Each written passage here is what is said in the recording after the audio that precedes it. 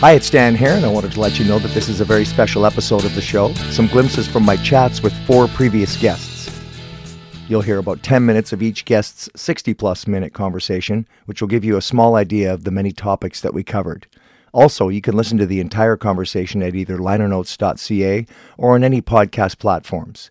Just search for Liner Notes, Revealing Chats with Canada's Retro Music Makers. Enjoy.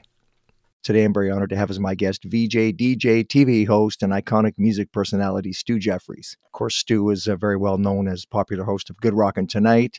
He was a VJ on that and Switchback and so much more. So how are you doing, Stu? Thanks for joining me. I'm very well, Dan. Thanks for having me. It's awesome. I knew I wanted to do radio when I was, like 6, 7, 8 years old. I can remember being a kid and just being captivated by it. I loved it so much. And I didn't think that there was an opportunity for me to do it. I thought only special people got to do that. When you're a kid, you think all these weird things, right? Like you must have to have been born with a really deep voice and a cool name and and that was some of the prerequisites. I had no idea that I could do it. And then when somebody said, yeah, no, there's a broadcasting school and you can, as soon as I was aware of that, then it was all about saving money to do it. Once the course was finished, I made a bunch of little reel-to-reels with my audition and sent them out to any radio station I could think of, from the Broadcast Dialogue magazine at the time. It wasn't called Broadcast Dialogue. I think it was just called Broadcasting. And at the back, there were the names and addresses of program directors and stations all across Canada. So I just randomly, picked a whole bunch and sent it off and got rejected by everybody, and for good reason. And then my tape ended up on the desk of Gary Lawrence, who was the new PD at CJGX in Yorkton, and he had just fired a guy, and my tape just happened to be there. So good enough for me. Do you want to come down and work? And I was like, yeah. And so that was 1979. That's when it started, and I've been doing it ever since. How did you end up with the Good Rockin' Tonight gig? I was in Regina at the time. I was in Yorkton for about a year and a half, and then Regina at CJME. It was 1980, I guess I want to say 84, 85, something like that. And CBC, it was my third year in Regina. CBC had put up this notice on radio stations, bulletin boards everywhere, that they were auditioning for a show. And the show was called The Fame Game, and it was a contest that CBC had put together, a battle of the bands in the capital cities of each province. I'm familiar with that. Right, so they'd showcase the bands. My showcase was Northern Pikes was in there. Nice. Noise and the Boys, Dana Radford's band, they were so cool. Motet, there were a couple of us I can't remember. Anyway, so it's the battle of the bands thing, and they were looking for a host. And I remember, I can see it to this day. I'm looking at this notice on the bulletin board going, yeah, I don't think so. Dave Mitchell, who was doing Afternoon Drive in Regina at the time, walked by and he said, are you going to go? And I said, nah. He said, well, I'm going. He said, if I'm going, then you're going. So I said, okay, fine, good deal. Let's just do it. And I went there for the audition, and you just sat in this room and there was a camera on you and the production assistant, and she had a stopwatch. And she basically said, well, all I want you to do is look down the camera lens and talk for 5 minutes. Don't stop. Even if you think you've run out of stuff, just keep talking. So I guess it was a really rough sort of example of how do you look in the camera and how fast are you on your feet, I suppose. Right. And I said, okay, cool. And I started talking about radio because it's the thing that I knew and I loved and how I got into it. And I remember at one point I stopped and I said, I guess that's it. And she hit the stopwatch. She went 4 minutes and 57 seconds. That's very good. Yeah. And it was like, I thought, okay, that's cool. It was a fun experience and I'm glad for it. The next day I got a call from Steve Glassman, who was producing the show, that said, you know what, as soon as you were in front of the camera and doing your thing, we knew that you were the guy for the job. And I was like, oh my God, really? Yeah. And so I got the Fame Game host, and then Ken Gibson, who was the producer of Good Rockin' Tonight in Vancouver, saw that show that I hosted and hung on to the tape. I guess he saw something in me that he liked. And when Mulligan left the show in 85, I want to say, he phoned me and asked me if I'd be interested. And to be honest with you, Dan, I was like, I loved radio so much. And when videos were really starting to crash through, I was kind of an anti-video guy because I found it took away from the imagination of the song and that people were... I thought it was just like a fad, like it's not going to last too long, right? I don't know anything. But I was a very staunch radio guy. But I said, sure, because, the money was great and I was broke. And, I said, of course I'd be interested. And it ended up being I was on there for 8.5 seasons. So it was crazy how it happened. It was great. And then you wonder about how those things happen. But you had that, maybe you're a bit raw. You're not used to TV, but you've got that effervescent personality. You've got that smile on your face. You had the blonde locks. Blonde lock. You know what I think too? And also a certain element, and I'm not being funny here, a certain element of stupidity. Like you're too stupid to be scared, and you're so into what you do. I was such a proud radio guy and was very confident in my abilities. Even though I had no business being confident, right? It's all a great big cover up. But so, I think that element of being too dumb to know any better enters into that a lot too. Like I think there's a lot to be said for this. Well, I don't even really like this medium in the first place, but why not? Right. And you get to go a little crazy, and before you know it, it works out. The video craze came in, and the bands were cranking out the videos, and then the announcers, the VJs, it gave background and commentary on them. So there was a whole sort of package of things that came along with that, right? Getting information. And it wasn't as I think now the information that we have available to us within seconds is, if I had that imagine having that information, in the 80s, because I wrote the scripts to the show, and it was all about trying to gather as much information as you can. A new magazine would come in, maybe the New Musical Express from England would come in, and you would just devour it for information. And yet by the time you got it, it was already 3 weeks old, but that was how the information was processed. Right. Whereas now, now if you put a show together, it's like, there's no excuse to not have every corner covered. And I guess I'm glad that I didn't hear, what the industry was thinking of me taking over for Mulligan, who was so well respected in Vancouver. And here's this kid out of Regina, and who is he? And then, I found out a little further down the road that just about everybody auditioned for that job at every radio station across Canada, TV station. And I had no idea.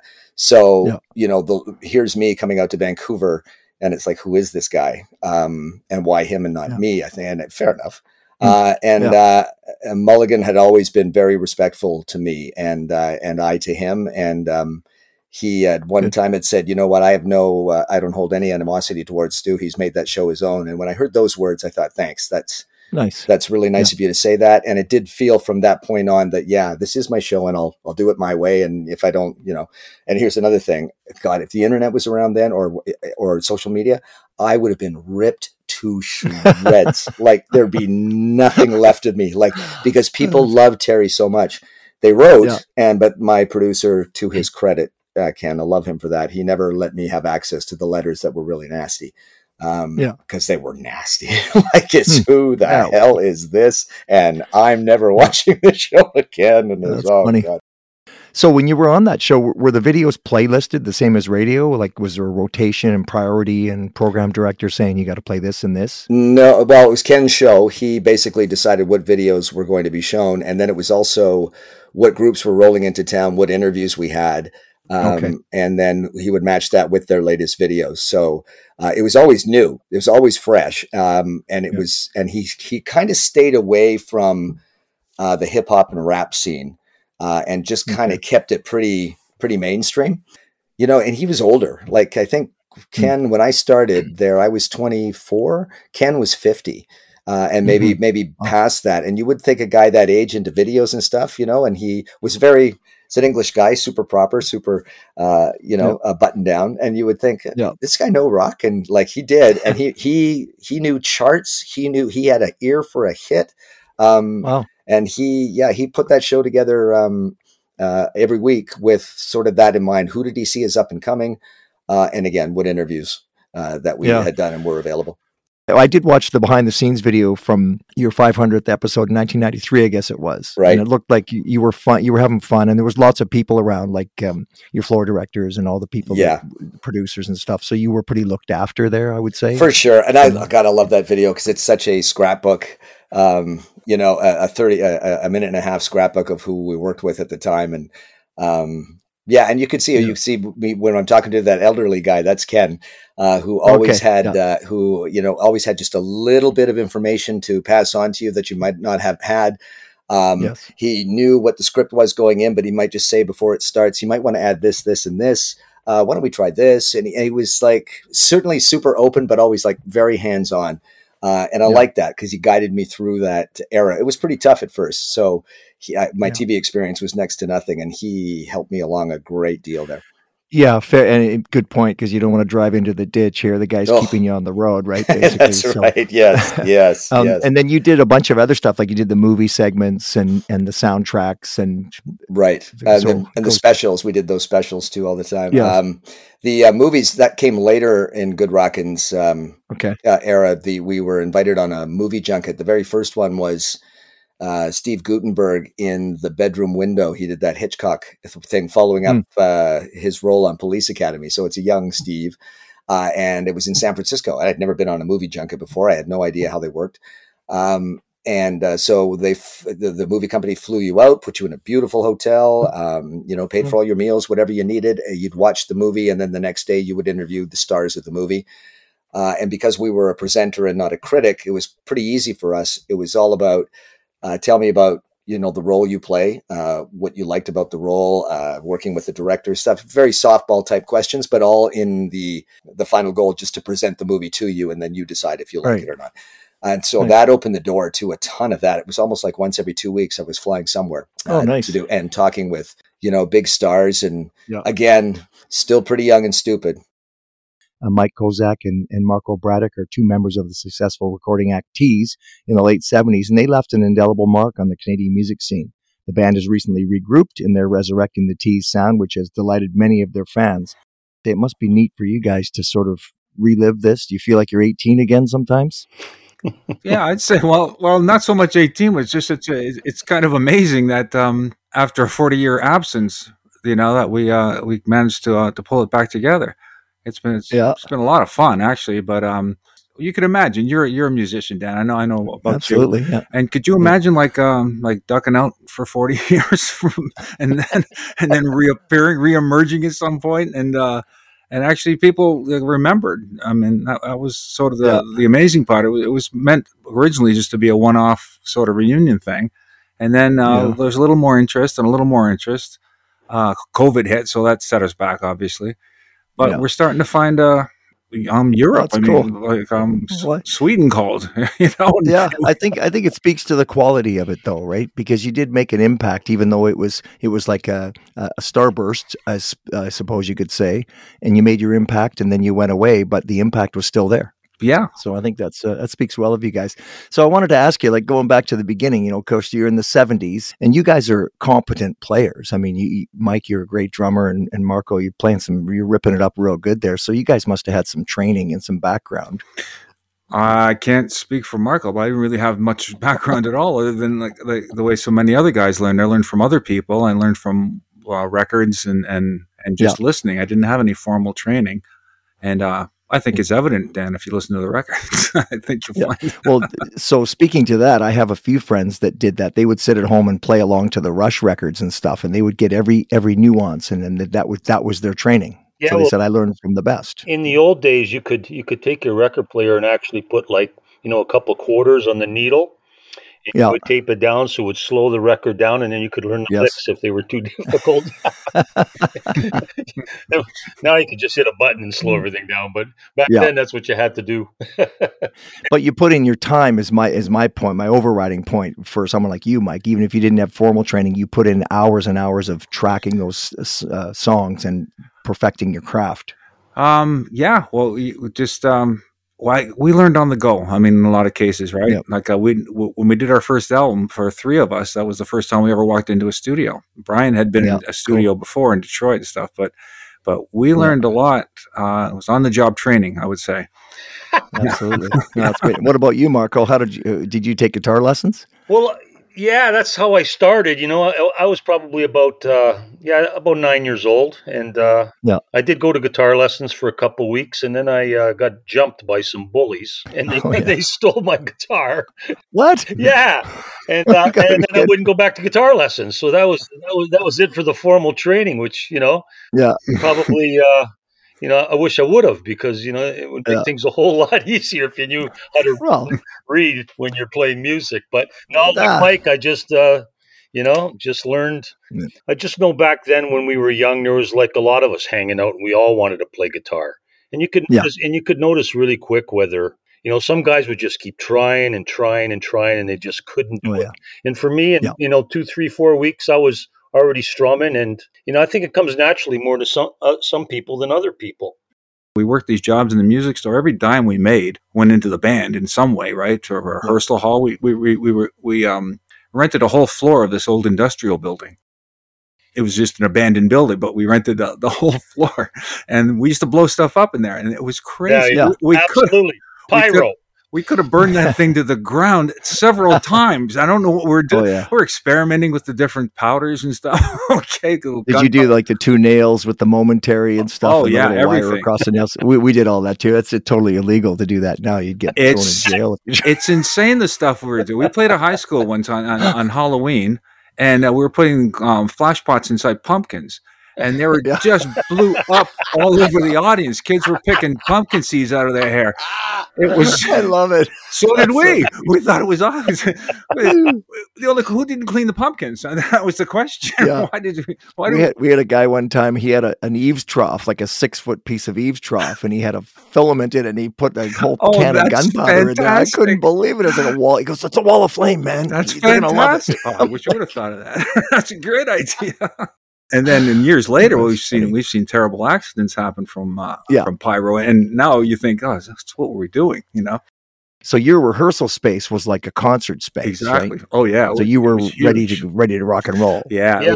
We would invite the student councils or whoever, for nice. The school would come and we'd audition there and we'd hook up all the flash spots and we would show up in this. Yeah, it was great. In all this chaos, when we met Donald K. Donald, and we were still on the road with Stan, and things weren't going well. And we got back, and we were kind of broke, and we were starving, and there was no alternator in our car, and Donald was just a name to us, and we knew he was at the RPM convention, but I had nobody to call, so we called Donald. And he says, things are really rough, and he finally agreed to meet us. We were in Toronto for a minute because that's where we were living, and so we got in the subway in our ripped jeans and 2 cents in our pocket, and we went downtown to meet Donald, and that's where he was sitting with the Rolling Stones. And you instantly know, well, this is the guy you want to be with. I mean, Donald was a power to be reckoned with. And yeah, the backstory on that is Donald was in town showing the Rolling Stones around to the clubs. They were looking for a club to record at, and that ended up being the Elma Combo. Yeah. So it was very quiet. They told us, don't say anything, right? But we come into this beautiful hotel. I think it was called the Windsor Arms, and we say, and they say, okay, meet us in the restaurant or something. So we'll go in the restaurant. It's very, very fancy, and we're bums basically. We're sitting there, and we're talking, and we're like animated because we're upset. We say, oh, why are we not doing this and this and this? And we're just kind of ranting. We're ranting. And as we're ranting, I look at the back of the room and I see a guy walk in who's kind of looking scruffy as us, right? and he's walking towards the table, and I'm thinking he's getting closer. And I say, that guy looks like Ron Wood. I said, he looks. I said, I'm a big Faces fan. I love the Faces, and I said, absolutely. And then he gets closer. I said, the guy knows he looks like Ron Wood. He cuts his hair like Ron Wood, and then he gets right up to the table and he blurts out something that's very Ron Wood. I stood up, I pointed at his face. I said, "You're Ron Wood." And he obviously knew he was Ron Wood. And he's laughing. And then a few minutes later, the meeting's over at that point because now they tell us what's going on. Now we're just watching the door to see who comes in next. And of course, it's Mick Jagger. All of a sudden, we forgot about the career. Now we're just we want to meet the Stones. Yeah. And Mick Jagger comes in and just looking like vintage, 1977 Mick Jagger. It's just cool as hell. And he was very. How old were you guys at the time? 20 years old, right? 20. Yeah. So 2021. And it was that was the first little brush with real stardom there, and we're kind of amazed, So then you got your hit, which helped, and you had some success in Canada, and then that was also a modest hit in the U.S. as well. No, we had nothing going in the U.S. at that point. Yeah. We didn't have a deal, but we got interest out of Japan, of all things. We started getting mail. The office, right? I remember going in the office in Montreal. It's on Newville Street. And I think it was like we were talking about Keith Brown earlier. I think it was Keith Brown says, Kozak, who do you know in Japan? And I said, I don't know anybody in Japan. He said, well, you're getting mail. You're getting mail from Japan, right? And and sure enough. And then the mail started coming crazy. A lot of mail, and we're getting gifts and all these other things. And we find out only for Mike and Chuck, though. Not for Brian and I. Brian and I used to just, sheepishly go to the mailbox in the morning at Aquarius, and we'd look in the mailbox, it'd be empty again. That's an exaggeration. And then Kozak and Chuck are leaving with it. They look like Santa Claus or something. They got this bag hanging over there, the back, filled with gifts and everything. That's funny. So that's the way that flew. Did Aquarius send records over there? Like, did you have airplay? You must have had airplay. And well, what happened was they Yeah, let me say something here, Mike. Yeah, they went to this convention in Europe, probably hooked up with some Japanese and the Japanese Independent, which was going to be our label in the future. And that worked out beautiful, right? But at the same time, I wanted to tell the story because now 40 years later, we're going to Sweden. So so someone in Sweden the other day says to me, he says, you're really popular, like in Sweden. And I go, well, why? And apparently when back all those years ago, when they did the Japanese deal in Europe, Aquarius Records was talking to Sweden, and Aquarius dumped all the product from that first record all to Sweden. Oh, So we're talking now today, and I guess that's funny. Everybody in Sweden has a copy of Tease's first record. Today, I'm very honored to have as my special guest recording artist and Canadian icon, Connie Kaldor. When I was starting out, I was a woman in the West. To even just imagine having a career as someone who wasn't just banging a tambourine in some bar band, and to have that as a musician, be able to create and be able to do all this stuff was really, it seemed like a bit of a dream. My family sang; they were musical. My dad ran the church choir, and singing, we sang Grace every day, to give you an idea of, music was always part of the world. And I really liked acting. I got into theater for a while. I studied theater at university. So I guess I always enjoyed that. I liked performing. I did. I would do my aunt. I had this aunt who once actually confessed to me that the only real dream she had in her life was to be part of a chautauqua. But by the time she got old enough, it was the 30s and they died. And so she had regular jobs all her life, but she would do recitations at, weddings and things like that. And so I was roped in and loved every minute of it. So I think it was always kind of part of I just liked doing it. I liked performing. And I think that has kept me going through the years. If I didn't love doing it, there's no way you'd put up with all the stuff you have to put up with to do it here. It's a big country. It's a long distance. Yeah, good point. Because if you don't love it, then you wouldn't put up with the BS that goes along with it. Which there's the number of people that told you that you can't do it. That's really it. A lot of it, at least from my perspective, a lot of it was you can't do that. You shouldn't be doing that. Nobody's done that before. Yeah. And I think if you aren't the kind of person that encourages, and maybe because I came from pioneer stock or something. Oh yes, I can make a farm out of this piece of dry land. Maybe I wouldn't have kept going or survived. But the bottom line is that when you do it, you love it's wonderful. I love performing. And so that's what's kept me going. That's what's kept my career going. When you don't have, because I'm in the kind of skirted the fringe of the music industry. I had lots of fans, I sold lots of records, but I was never like on a record company. I had airplay, so I was lucky enough to kind of carve a career in that unusual corner of the music industry. And as a result, I'm still doing it, and I still have my songs, and I still have my music, and I have all my publishing and all of that stuff when content is king. Nice.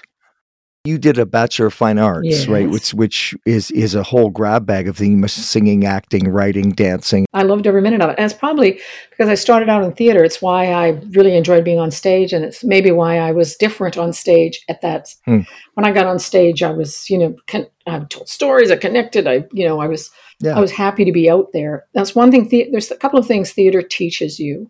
One is that it is a privilege to be on stage, to have an audience watching you. And that is a wonderful lesson to learn. And two is that you make use of every moment out there, and anything you can do, sing, dance, talk, entertain, make them laugh, make them cry, whatever that's your job. And I really like that attitude towards music and performing. And I think sometimes musicians didn't get that kind of training or that attitude. But it's not always, most musicians do love being on stage, don't get me wrong. But for me, I really appreciated that way of looking at it, that way of looking at the stage. Every show counts, every show, whether you've got 5 people in the audience or 5 million people. I saw Tina Turner in Regina. I can Tina Turner when I was young. They came and did a show at the Center of the Arts in Regina. I think probably I was in high school or whatever. And if there was ever a show you could have walked through for I can Tina Turner, it would have been the Center of the Arts in Regina, Saskatchewan, Yeah. But she did this amazing show, and it changed my life, the way I viewed performing. I went, oh, for me, it's like there's a world out there I know nothing about. There's a musical world out there I've known nothing about. I went to the Regina Public Library and got Aretha Franklin records, So every chance that attitude, that every chance you perform, you have to give it your all. You don't always hit the mark. Sometimes, sometimes you miss the mark, or you don't do the best show possible, but that's your goal. Being a woman is very different because in those days, you had very few examples, very few mentors. Maybe, we had Joni Mitchell and people like that, and Joan Baez. And so we saw these solo singers. I never thought of I always wanted to do my own music. I think that was it. Right. I was always making up songs. And I had that. My brother had a Brothers 4 record, and he played folk music. So I think that folk scene created the idea that I could be a solo singer-songwriter. And it allowed me to get out and do my own thing and survive in the early years, because it was just me I had to pay for. So what did you do? Were you playing coffee houses and and concert series? I play everything, I had to play a bingo if they'd asked me, I just made a rule. I'll open for anybody. I will never turn down a gig, no matter how inappropriate I think it is for me. Yeah. I was a solo singer songwriter, and I opened for Down Child Blues Band with like bikers in the front row. Nice. But that's what, if you can't get out there and somehow make that work for you, then you got to get better, and to the point where you do. Yeah. And, as a woman out there, there were so few women doing it. And literally, I would get, we've got our one woman's act at this festival. No lie. And I'm not the only one either. So there was a feeling that you were really breaking down the doors to what you had to sing. But the other wonderful part of that is that as a songwriter, I was writing songs that nobody had written before. I was writing songs with a perspective that nobody knew. It's like you've got the element of surprise. And the women in the audience heard stuff they hadn't heard before that rang true for them. So that was the fabulous part, is that all of a sudden they're going, oh my God, that's exactly how I feel. Oh my God, I'm laughing at that. Oh, jerks. Oh my God, I felt that so many times. And as a result, there was a well of support for me, because I was doing something someone else wasn't doing. And I felt like we were doing important stuff and, breaking down barriers. And some way now at my age, I feel the same thing. And now I'm still saying, no, wait a minute, I deserve to be up here too. Hey, I'm older, but maybe I have something to say. And when you started out, what was your goal? If I had talked to you 40 years ago, 50 years ago, and said, what is it that you want to do? What was I wanted to be able to keep doing it. I wanted to be an artist all my life. I wanted to be a musician. And just that dream alone was pretty big at the time. I wanted to be able to do what I wanted to do. I wanted to be able to do my own stuff. I wanted to be proud of what I did. And I wanted to be able to tour big festivals and perform for people, and, be able to have a career in a country that's, huge. You had to be able to get a number of people. I wanted to be able to play good shows. That was it. And when I didn't fit the mold very easily, and I liked that as a person, like as an artist, I'm different than everybody else. That's good. But sometimes you kind of wish that you would, everything would be easier. But as a result, I'm still doing it, and I still own all my publishing and own all of that stuff too. So even though the road is a little more circuitous and a little more difficult, perhaps, I think in the end it worked for me as a person and as a writer.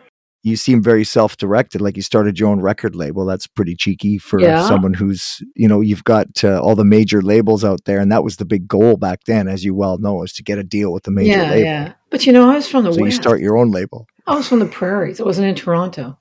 And maybe it's because I come up through independent theater. Like I was started out in theater, and theater companies, and, just make your own show and we'll put it together. Like that was kind of the attitude that was going through the Canadian theater scene in Theatre Press Pride that I worked for. And there was a bit of a movement happening, certainly in the folk scene, because I wasn't, the typical girl group, I guess, or whatever that is. I just didn't fit the mold. I mean, when I look back and I think I hardly ever had anybody offer to manage me. I have a great agent. I had a great agent that I found through Stan Rogers, and he's been still with me now. That has nice. Booked me everywhere for my entire career. But finding management in those days, there was so little of it. I think they just didn't. Nobody really paid attention. We were from the prairies, like that was like the large flat place before Banff. Most people there was like it's very different now. Thankfully, that there's a lot more organization. There's music associations. There's connections and grants and the only thing the only award you could get in the old days was a Juno. That was it. And so you fought your way up and tried to get, and thankfully there was, we had festivals. They were the first festival, Vancouver Folk Festival, that I got hired for. That was like one of the big ones was Vancouver, Winnipeg, and Mariposa. And those were the ones you really wanted to get. And they were, and rightly so, because they introduced you to a huge audience. Yeah. And some guy hired me, had seen me somewhere in Alberta doing something and hired me to play something at Simon Fraser and dragged this guy down here, God bless him, and said, you have to hire her. She's amazing, blah, blah, blah. She's new. She's singing stuff. She says this song called Jerks. And he hired me, and I got the 5:30 slot. Nice. Solar singer-songwriter in a land of, women in tie-dyed, hand-dyed things living in communes and playing the dulcimer. I was there in a leather skirt and cowboy boots. And so I was different. And then I sang, Jerks, which was really a song that opened up and people just like went, what? What the heck is that song? So for me, that was that was a real turning point, getting that festival. And just touring, I just toured. My special guest, singer, guitar player, songwriter, and Canadian music legend, Gary Fjellgaard, an award-winning singer-songwriter and a champion of vanishing values and the frontier spirit. He's a Juno Award winner, and in 2005, he was inducted into the Canadian Country Music Hall of Fame. You were born in Saskatchewan, though. You're a prairie boy originally. I'm a prairie farm boy. Yep. Good for you. And proud of your Canadian heritage and that pioneer. I guess there's just something about that working class spirit, that pioneer spirit that just resonates with the people that came out of that area. Yeah, I realized a long time ago that I wasn't cut out to be a farmer. So and of course music was the only other thing I knew how to do. Yeah. Except I wanted to be a cowboy in the worst way, but anyway. I remember when I was probably about 6 years old, my mother had bought from the Simpsons catalog a guitar with the picture of the Lone Ranger on it. Nice. Well, I mean, that was, I wish I had that guitar today. I don't know whatever happened to it but anyway, that was sort of the beginning, and I would strum away on that thing, and of course, half the strings broke. Yeah. And I had to use a knife, a metal knife, to slide up and down the strings because it actually was a Hawaiian guitar. Oh, okay. I didn't know that. I didn't know that. Tried to press my little fingers down against the frets, and I couldn't do it. But anyway, that was my beginning, and then I would write little songs, and I would climb on my horse and yodel my way across the prairies, going for the cows, and listening to Wilf Carter on the old battery radio. Of course, yes, yeah. So, well, when I watch you play, though, you use a thumb pick, and you do quite nice finger picking and stuff. Did you just kind of figure that out, and like go pick the chords and stuff, and just do? I realized, I guess, a long time ago that if I played with my thumb and my fingers as a melody, I could get away without a band. Yeah. So it wasn't to make a living in the business. I didn't really make a living properly until I got rid of the band and played a solo. So I did a lot of years playing in lounges and bars and whatnot. Some of it solo and some of it with a band. Coming from the prairies, I wrote a lot of songs about the prairies. Yeah. 10 years old and barefoot. Yeah, the great songs. I wrote all those songs. Yeah. Before that, I spent a few years with a chainsaw, too. So it was all part of the songwriting research, I guess. You're considered a country artist or a folk artist or a minstrel, I guess, or a singer-songwriter, and you even have some Celtic influence. I've heard some songs of yours that have a sort of a Celtic flavor, too. Yeah, I think it was all done by instinct, and I tried to get away. I tried to get away from the self-pity songs. There you go. For a while, that's what I was writing, was self-pity songs. Oh, poor me! I'm out on the road. It's very lonesome and everything. But hey, that was my choice. A long time ago, my wife and we got together. Of course, we did for the last 66 years. We got together. Wow! And it was what do we do? Yeah. Do I go back to the bush and work with a chainsaw when my back is played out? Yeah. The only other thing I knew how to do was sing songs. Yeah. Write songs. There you go. So we decided, this is what I do, and this is what I'm going to continue to do. So yeah. Oh, good. Out on the road with the bus and the band and whatever. Yeah. The thing that impressed me with you too, like you're the genuine sort of prairie boy singing from experience. You did cattle drives, right? You did ride. I got to ride with a lot of the old time cowboys, and mainly in the Kamloops area. And my wife and I, we lived southwest of Prince George, BC, out of the old Blackwater River Road, and we were there for many, many years, and we were right out in the bush, and it was just So were you ranching out there, or no. Sawmill, chainsaw. Yeah. So there's a couple of songs in there too. One was "Don't Change the Color of Your Collar," with the working man song. Yeah. So I had a few of those.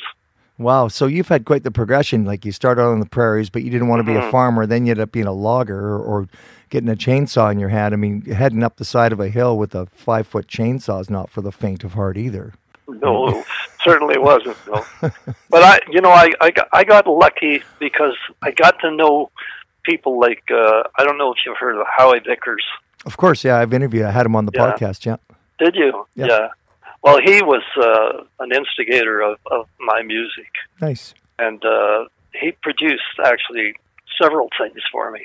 Yeah. And of course, he had access to all the session players that played at Little Mountain Sound. Yes, absolutely. Yeah. So I got to record at Little Mountain in their off hours, right, when they weren't recording mainstream people. Yeah. I got to go in there with Howie, and Ron Obvious engineered, and had arrangers like David Sinclair, and who played on many sessions for me. Yeah. We were the house band at Merritt Mountain Fest for many years, and I met David up there. David has passed away now, for the people who don't know, for our listeners. He was in the band Straight Lines, and he passed away 2018, I guess, right? Something like that. Yeah. Okay. And he produced several songs for me, and arranged several songs for me. Yeah. One in particular was a song I wrote called I Apologize, and that was when 2008, I think, when the government made the apology to the First Nations for the residential schools. So David was part of that. He was part of that recording that I made, and it made some waves across Canada and Native communities. I was going to ask if you ever met Ian Tyson. Did you ever work with Ian Tyson? Yes, worked with him several times. Okay, good. On my own, I think I opened for Ian at the Winspear Center in Edmonton once many years ago. Nice. And then I actually headlined the Winspear Center too on my own. Very nice. So that was a big thrill for me. People coming to, there's hundreds of people out there, and they all came to see me and paid their money, and I just Very nice. It doesn't get more satisfying than that for a songwriter. And I was going to ask you what your connection with Valdi is, but Valdi was well known for being an Islander, right? Yeah. So. I've met him several times over the years, and it was mainly through a song I wrote about an old Martin guitar called Me and Martin. And Valdi recorded it, and that was, to me at that time, that was the biggest thing that ever happened to me.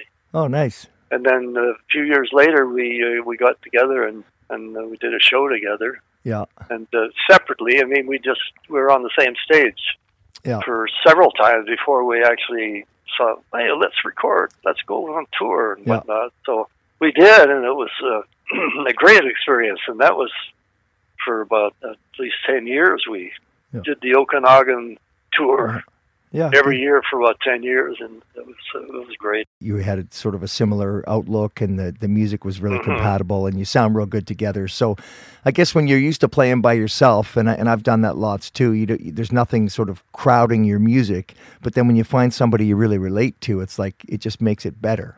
That's right. Well, very cool. So I was going to ask you about that, because you mentioned earlier about the bands and how expensive they are, obviously. And when you're on the road, you got to pay for everything, right? So did you have, an actual band, or were you just using studio guys, or a combination? No, it was probably a combination. A lot of musicians over the years.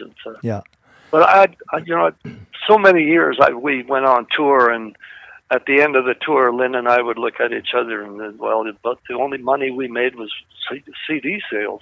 Right. Yeah. So that's what we survived on, and we thought, this is not working. Yeah. We're we're losing. I mean, some people don't realize the costs involved, but every day, like the layoff days, you got to pay the living out expense, you got to pay for the rooms, you got to pay for the gas and the travel. Like everything's coming off the top. So it's tough. And then agents and managers. Oh yeah. You know, manager that I had, Brian Ferriman, it was so ironic because we had a meeting once with other people that he was managing too. We were all but anyway, Brian was on the 10th, 12th floor, I don't know, of the Four Seasons Hotel. And Lynn and I slept down in our van in the parking lot. Oh, and that was, well, it was so ironic that that's the way it worked. Yeah. You know, the manager got to pay him and pay the agent. And, and all the musicians and the hotels and everything. And then, you know, crowds were good, but it didn't make that much difference. Thanks for checking out these short bits from my much longer conversations with previous Liner Notes guests. Don't forget you can listen to each full interview at either linernotes.ca or on any podcast platforms. Just search for Liner Notes, revealing chats with Canada's retro music makers. Until next time, I'm Dan Hare.